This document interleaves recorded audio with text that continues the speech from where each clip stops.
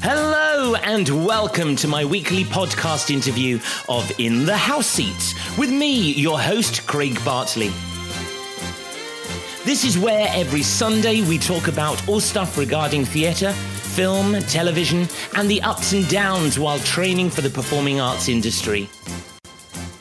Who knows, some things could even relate to your experiences as a theatre wannabe or participant. Or if you are a parent or guardian of a future performer, it may help you to understand about training and the entertainment industry from a different perspective and someone else's point of view. I will be speaking to professional performers, choreographers, adjudicators and industry leaders to find out more about them and their transitions and journeys from learning their crafts to the professionals that they are today. So for the next 30 minutes, all you need to do is sit back, relax, enjoy and listen with us.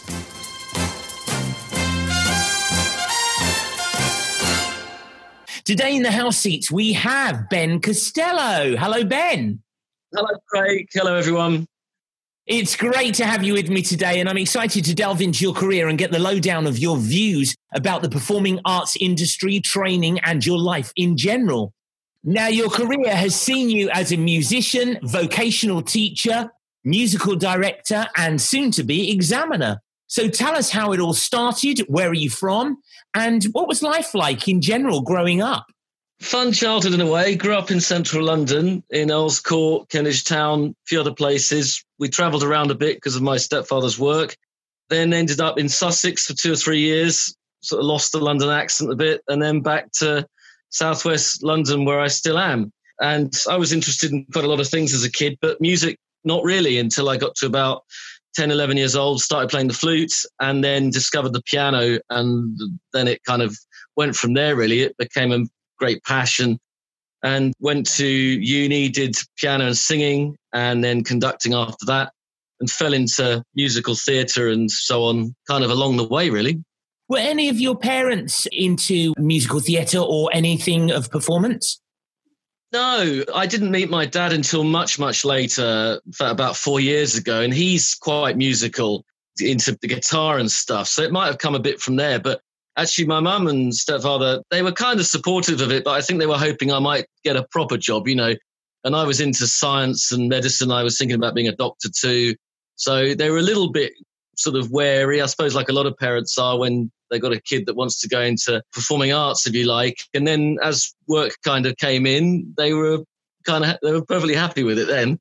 How did you get into the profession initially and where did you train as a youngster? The first sort of intensive music training was, private lessons at Lewis on the East Sussex Prep course, as it was called, which was a double A-level in music. So you had theory was one A-level and practical music was the other. And then you did another A-level in something else on top of that. So that doesn't run anymore. So it was quite special. It was great fun too. And then at uni, of course, you sort of get opportunities around that as well. And I started working outside of university, getting into trouble because my studies were sort of affected by it. When I wasn't doing pub work, I was sort of accompanying singing lessons, conducting the odd, amateur singing group and bits and bobs. So where did you go on to do your vocational training in music? Well, I was at Kingston first, which was great because it was a really eclectic course then.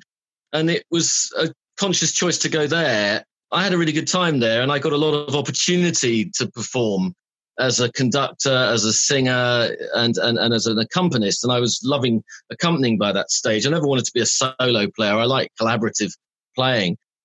And then the conducting sort of started to take off. I did a postgrad at LCM in conducting after that, and then joined the faculty at LCM for 7 years following that, working specifically in musical theatre. Just for the listeners' purposes, LCM is the London College of Music. That's right, yeah. And that's quite an eclectic place as well, really. I mean, it was a very big conservatoire in central London years ago, and it's kind of diversified over the years. Now, obviously, because of your ability to play and teach musical theatre pieces, you had to learn all varied styles across the board. Do you feel that this is compulsory for learners currently training as musicians? Yeah, the more versatility you have is only going to help you. And in fact, now there's a lot more training that exists to help with that, particularly for musical directors. I mean, you can do postgrads in musical directing now. When I was a student, we had to predominantly focus on classical rep. You had to get musical theatre experience off your own bat, really. But I think the more versatility a singer or a pianist or anyone has in this industry is going to really help them. From when you trained and even in your first professional jobs, do you think that when musicians play, their techniques and styles have altered much to fit today's social current trends? Yeah, they have. I mean, because you're integrating a lot more styles and genres of music into what you do a lot of the time, particularly with a lot of more contemporary musical theatre. One of the big changes is that the bands are a lot smaller in your typical show, and your MDs are having to lead from the keyboard. 30 years ago or so, there was far more MDs were on what we call on the stick. They were able to conduct the shows and didn't have to play. So that's a skill that is much more contemporary than it would have been then. So MDs need to be able to direct as well as play at the same time.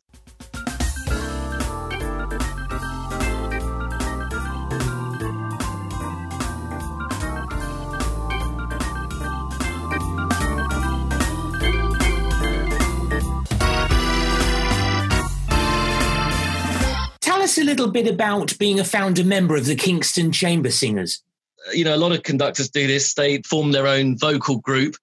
And that's what I did not long out of uni, because I wanted to do some interesting material.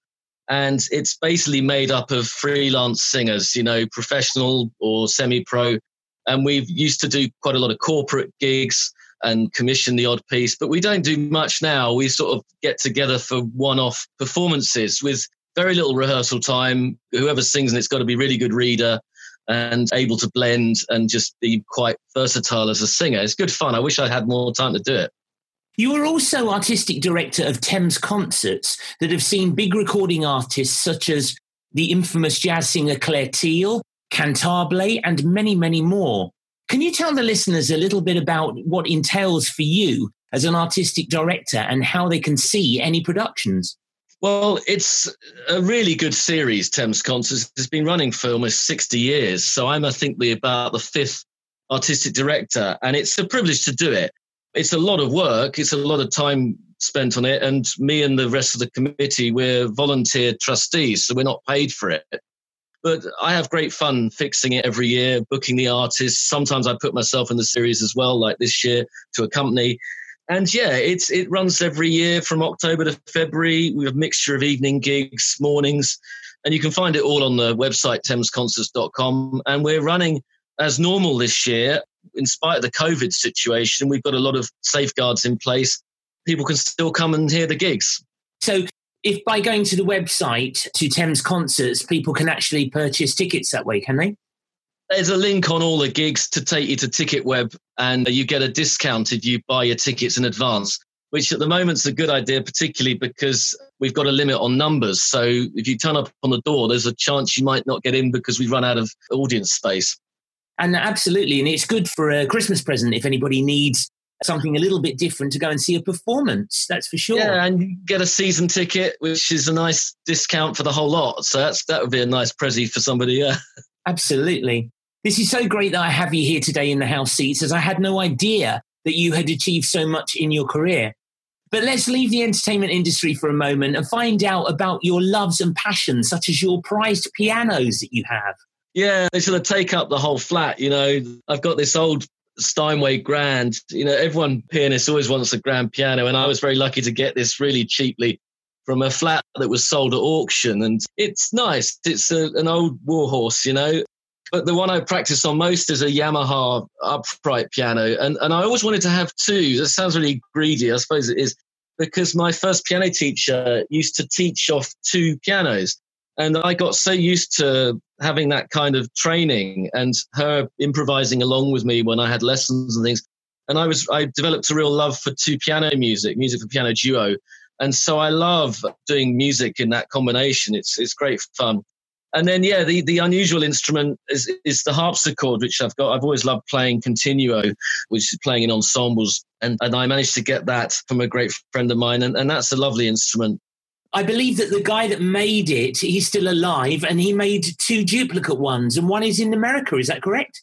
Yeah, that's right. He's in his 80s now, John, and he used to build like one or two instruments a year. And when he built mine in 1975, he built a sister instrument with it, so they're like little twins. And it's in America somewhere. And I always imagine that one day we might kind of get together on Zoom or something and do a concert with the two instruments playing together. Anything's possible, but I don't actually know where it is at the moment. I'd have to find out. Oh, you have to hunt it down. So if there's any listeners that know a relative that's living in the States with a harpsichord, then get in touch with Ben, that's for sure.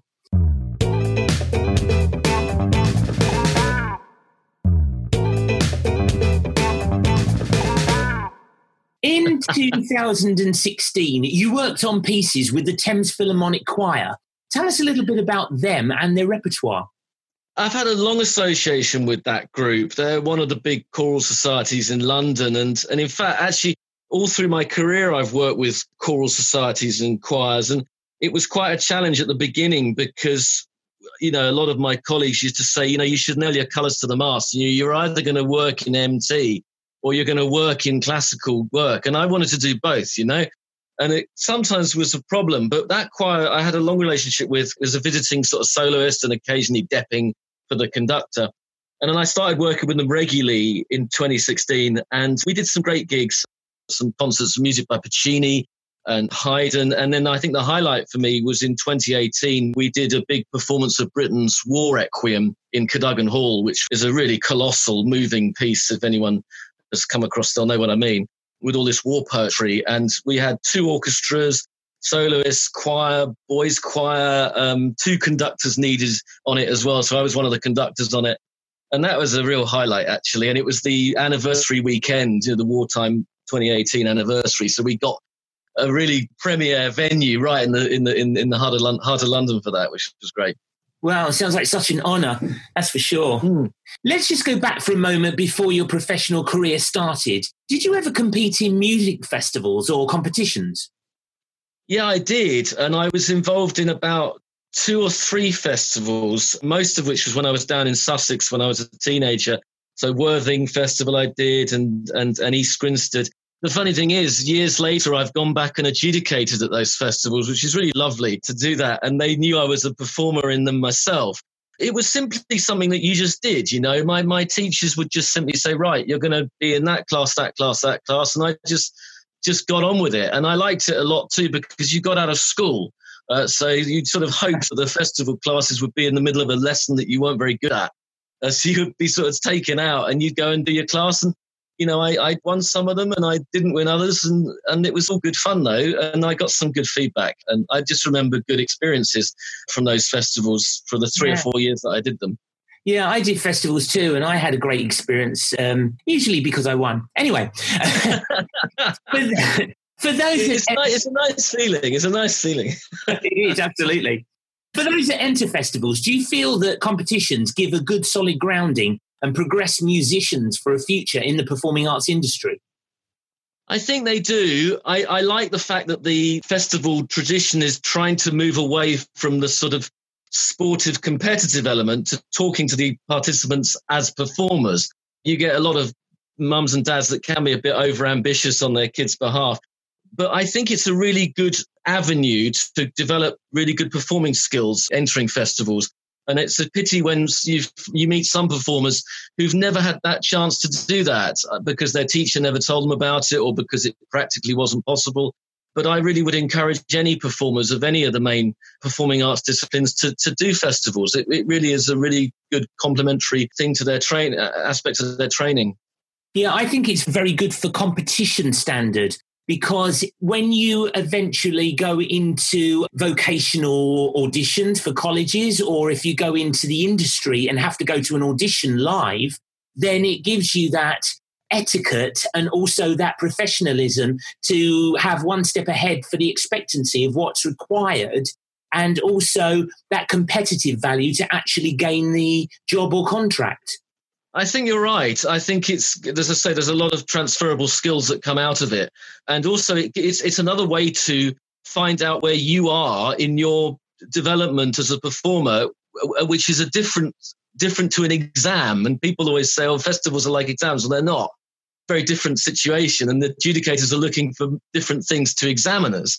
But I think it's another great string to a performer's bow to have been through that sort of scenario, if you like. Yes, definitely.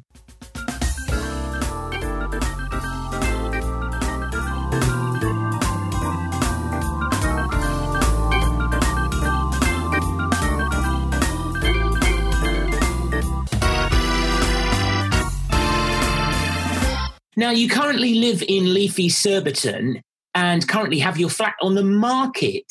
Now, moving home is definitely a stressful time for anybody. So what's the next step? Where do you see yourself going? I don't know what's going to happen yet. I mean, it's a move that's kind of out of necessity for just the amount of sort of junk that I've accumulated, you know. Pianos have got to go somewhere. And I think this whole COVID thing has made me think about the whole thing about working from home. But as somebody else said, you know, you have to actually also think you're living at work. And I think that's something that I've really need to sort of address, that I don't ever kind of switch off from it. So the plan is to try and sell, and then I'll probably move back home for a few months, back to mum's, and just sort of take stock of things and see how this really sort of picks itself up next year. Because I think, like a lot of musicians and performers, none of us are really certain how things are going to turn out at the moment. If you know anyone who wants to buy a nice 2-bedroom masonette in Leafy Surbiton, then and there you go. And Ben will probably throw a couple of tickets in for the Thames concerts as well. So tell us about being a workshop leader, as you seem to have taken on this role many times, even for HF holidays. Yeah, I love doing these kind of days. And obviously with HF, it's more like residential weekend things. But it's great. You can go and work with a group of singers, a choir, a chorus, whatever, and just have a fun day with them, you know, introducing them to a musical area that they may not do. So I've done workshops on jazz, on musical theatre, on acting through song, and opera choruses and things. And those aren't areas that, say, choral societies would necessarily be doing a great deal. So it's a lovely chance for them to have something different in their calendar, and it's nice to go in cold to an ensemble that you don't know and just grab it and run with it for a day. HF is the oldest provider of leisure holidays, I think, in the UK. They've been doing activity holidays for over 100 and something years, and I became a leader for them about 2 or 3 years ago, I think. And people go on these things. You do all the singing in the morning, then they go off and maybe explore some ruins of an abbey in the afternoon, kind of thing. It's a lovely balance. Bit of exercise, bit of singing, bit of beautiful countryside. What more could you want? Absolutely, yeah. I think I'll book in myself, actually.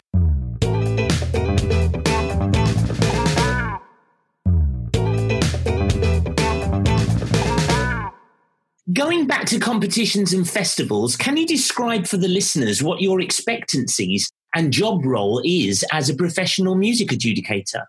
Well, you want everyone to come along and be confident about what they're going to do so they can stand up and enjoy the experience. And then as an adjudicator, you want to give them something constructive, that's useful, that's honest, but ultimately that makes them want to improve and makes them want to go away and think, do you know what? Yeah, and I want to come back next year and perform again. And that's, if I've managed to get that out of a performer, then that's wonderful. You try and get it right all of the time.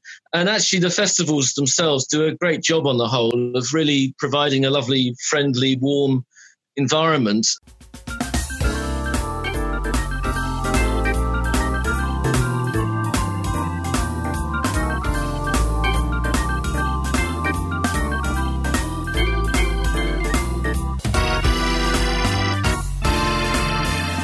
You have worked in many vocational colleges, such as Arts Educational, Lane Theatre Arts, and even my very own StarQuest Performers College. What is your expectancy of students nowadays to get on in the industry? Well, it's challenging at best. And obviously this year's really kind of highlighted how difficult it is for the performing arts to survive anyway. But I think the colleges do a great job on the whole in preparing performers for that. Supply outweighs demand hugely. Yeah, I mean, I've been very pleased and very fortunate to have worked in these major colleges like StarQuest and so on, and Arts Ed and Mountview and that for many years. they all bring something unique to the table, and there's wonderful faculties as well. But I think ultimately students need to have a real drive and a real passion and a good work ethic to get on. And I remind my students a lot that, you know, when you go for auditions and stuff, you know, the casting director isn't looking at the character. They're looking at what you're going to be like as a person to work with in a company. Anyway, I'm very lucky that I've had a chance to be involved in that and still am involved in teaching. Do you feel that some colleges actually are too big? And do you feel that sometimes students expect rather than work for? In answer to the first point, yes, I think some of them can be very big and sort of quite overawing. And I like it when I get to work in a place where you actually can put a name to every student. And that isn't always the case. And that's a pity when that happens. I think smaller class sizes and more focused one-to-one support is obviously very, very good. On the whole, and it's a case of colleges balancing that financially, obviously, with what they're trying to sell as a package. Students sometimes need to be encouraged to really buy into the process of training, and I love it when you get a student that has got an opinion about something, which is not that common sometimes, and it's great when you get that and you can work with that and build with that. Particularly what I'm doing, which often will be doing acting through song and talking about character and context and so on, which can be great fun.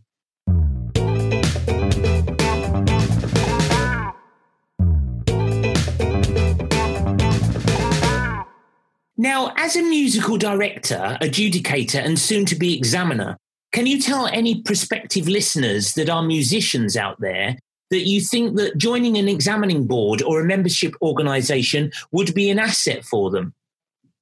I think it is. And I think because often that's where the profession is benchmarked in terms of the qualifications you need to be in those organizations, the training that you get, the auditions, the interviews that you go through to get into those organizations as well. It's not the be all and end all, of course, because professional experience and is just as important to go along with that.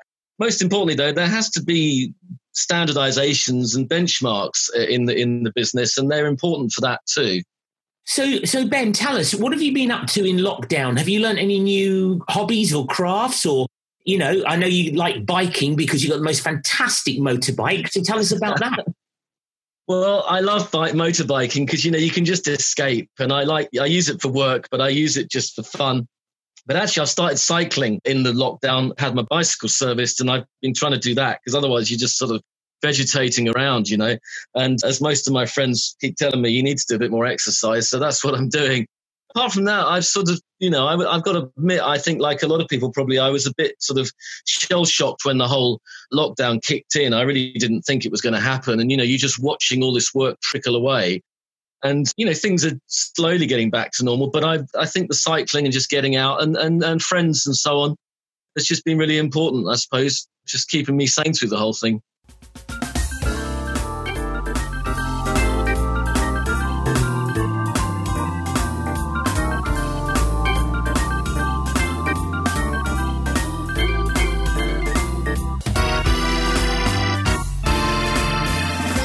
Because of your bike and travelling, are you still fond of travelling? Because as I believe, when you had flown to a job once, you ended up on the national news. Tell us about this. That was funny. I mean, I used to hate flying. And as I started doing more overseas work about 10 years ago, I started doing more and more, and you kind of get used to it. But no, last year I was adjudicating the Gibraltar Festival, and we were all on this flight going out there, and the turbulence around the rock was so bad, they aborted the landing at the last minute. I've never been so scared in my life, and the plane was swerving up and down and all the rest of it. And we ended up going to Malaga, and before we'd even touched down at Malaga, the incident had been put on Sky News, and apparently it was on BBC News. And we didn't even know, but so many people were filming the plane as it came in. But it's pretty horrible even looking at it when you look at the footage of it now. Yeah. But, you know, you just get on with it. But I needed quite a few gin and tonics later on that evening. Not going to lie. Bless you. Yeah, I can imagine. Actually, if you want to see that footage, folks, it is actually on I believe it's a BA flight, isn't it? It was a BA flight, yeah. BA flight, and you can actually see it on YouTube. So that... If you're not really weird looking at it, it's like, crikey, I was on that flight. Yeah, it is a very scary moment, that's for sure, just to watching footage.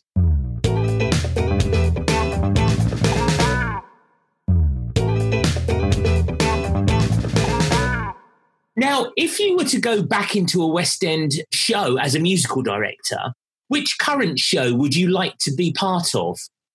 Well, you know what, assuming any of the production companies want to scrape the barrel this low, I mean, I'd love to go back and do... There's a couple of shows that really are musically just really interesting and moving. Evan Hansen is definitely one.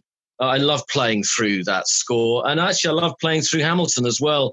There's so much interest and musical quality in the writing. But also, I'm an old-fashioned romantic. I mean, put me into a Rodgers and Hammerstein musical. That's where the bar was set. I mean, there's some great writing. Sometimes I enjoy too many. But at the moment, in terms of what is in town at the moment, yeah, those are two that I would be particularly keen on. And actually, Light in the Piazza, when it was on, what a fantastic show that is. I adore Adam Gertel. I would have loved to have been playing on that. Maybe it will come back in someday. Who knows? So you like the more contemporary works at present? I like them all, really. I think most MDs, when you say people say, what's your favourite show? And a lot will say Gypsy because it's just brilliant. But I don't know. I was always into, I mean, I loved The Great American Songbook. And I think a lot of the shows I liked sort of, I discovered the shows through those songs. And composers like Frank Lesser with really big shows like Most Happy Fella, which is almost an opera. Pieces like that really, really get me very excited. I think they're great. It's just great writing, very classy writing. Classy writing, that's what we like. Well, whatever you end up doing in the future, I am sure that you will be working for many years to come, that's for sure. It has been an absolute pleasure with you today for both me and my listeners to learn more about your fantastic career. Thank you so much, Ben. Been a pleasure, Craig. Excellent. Well, unfortunately, that's it for this week. However, don't forget to tune in every Sunday for my next guest in the house seats. Chat soon. This broadcast can be heard on my website at www.craigbartley.com or tune in on Spotify, iTunes, Stitcher Worldwide and Google Podcasts by looking up In the House Seats with Craig Bartley.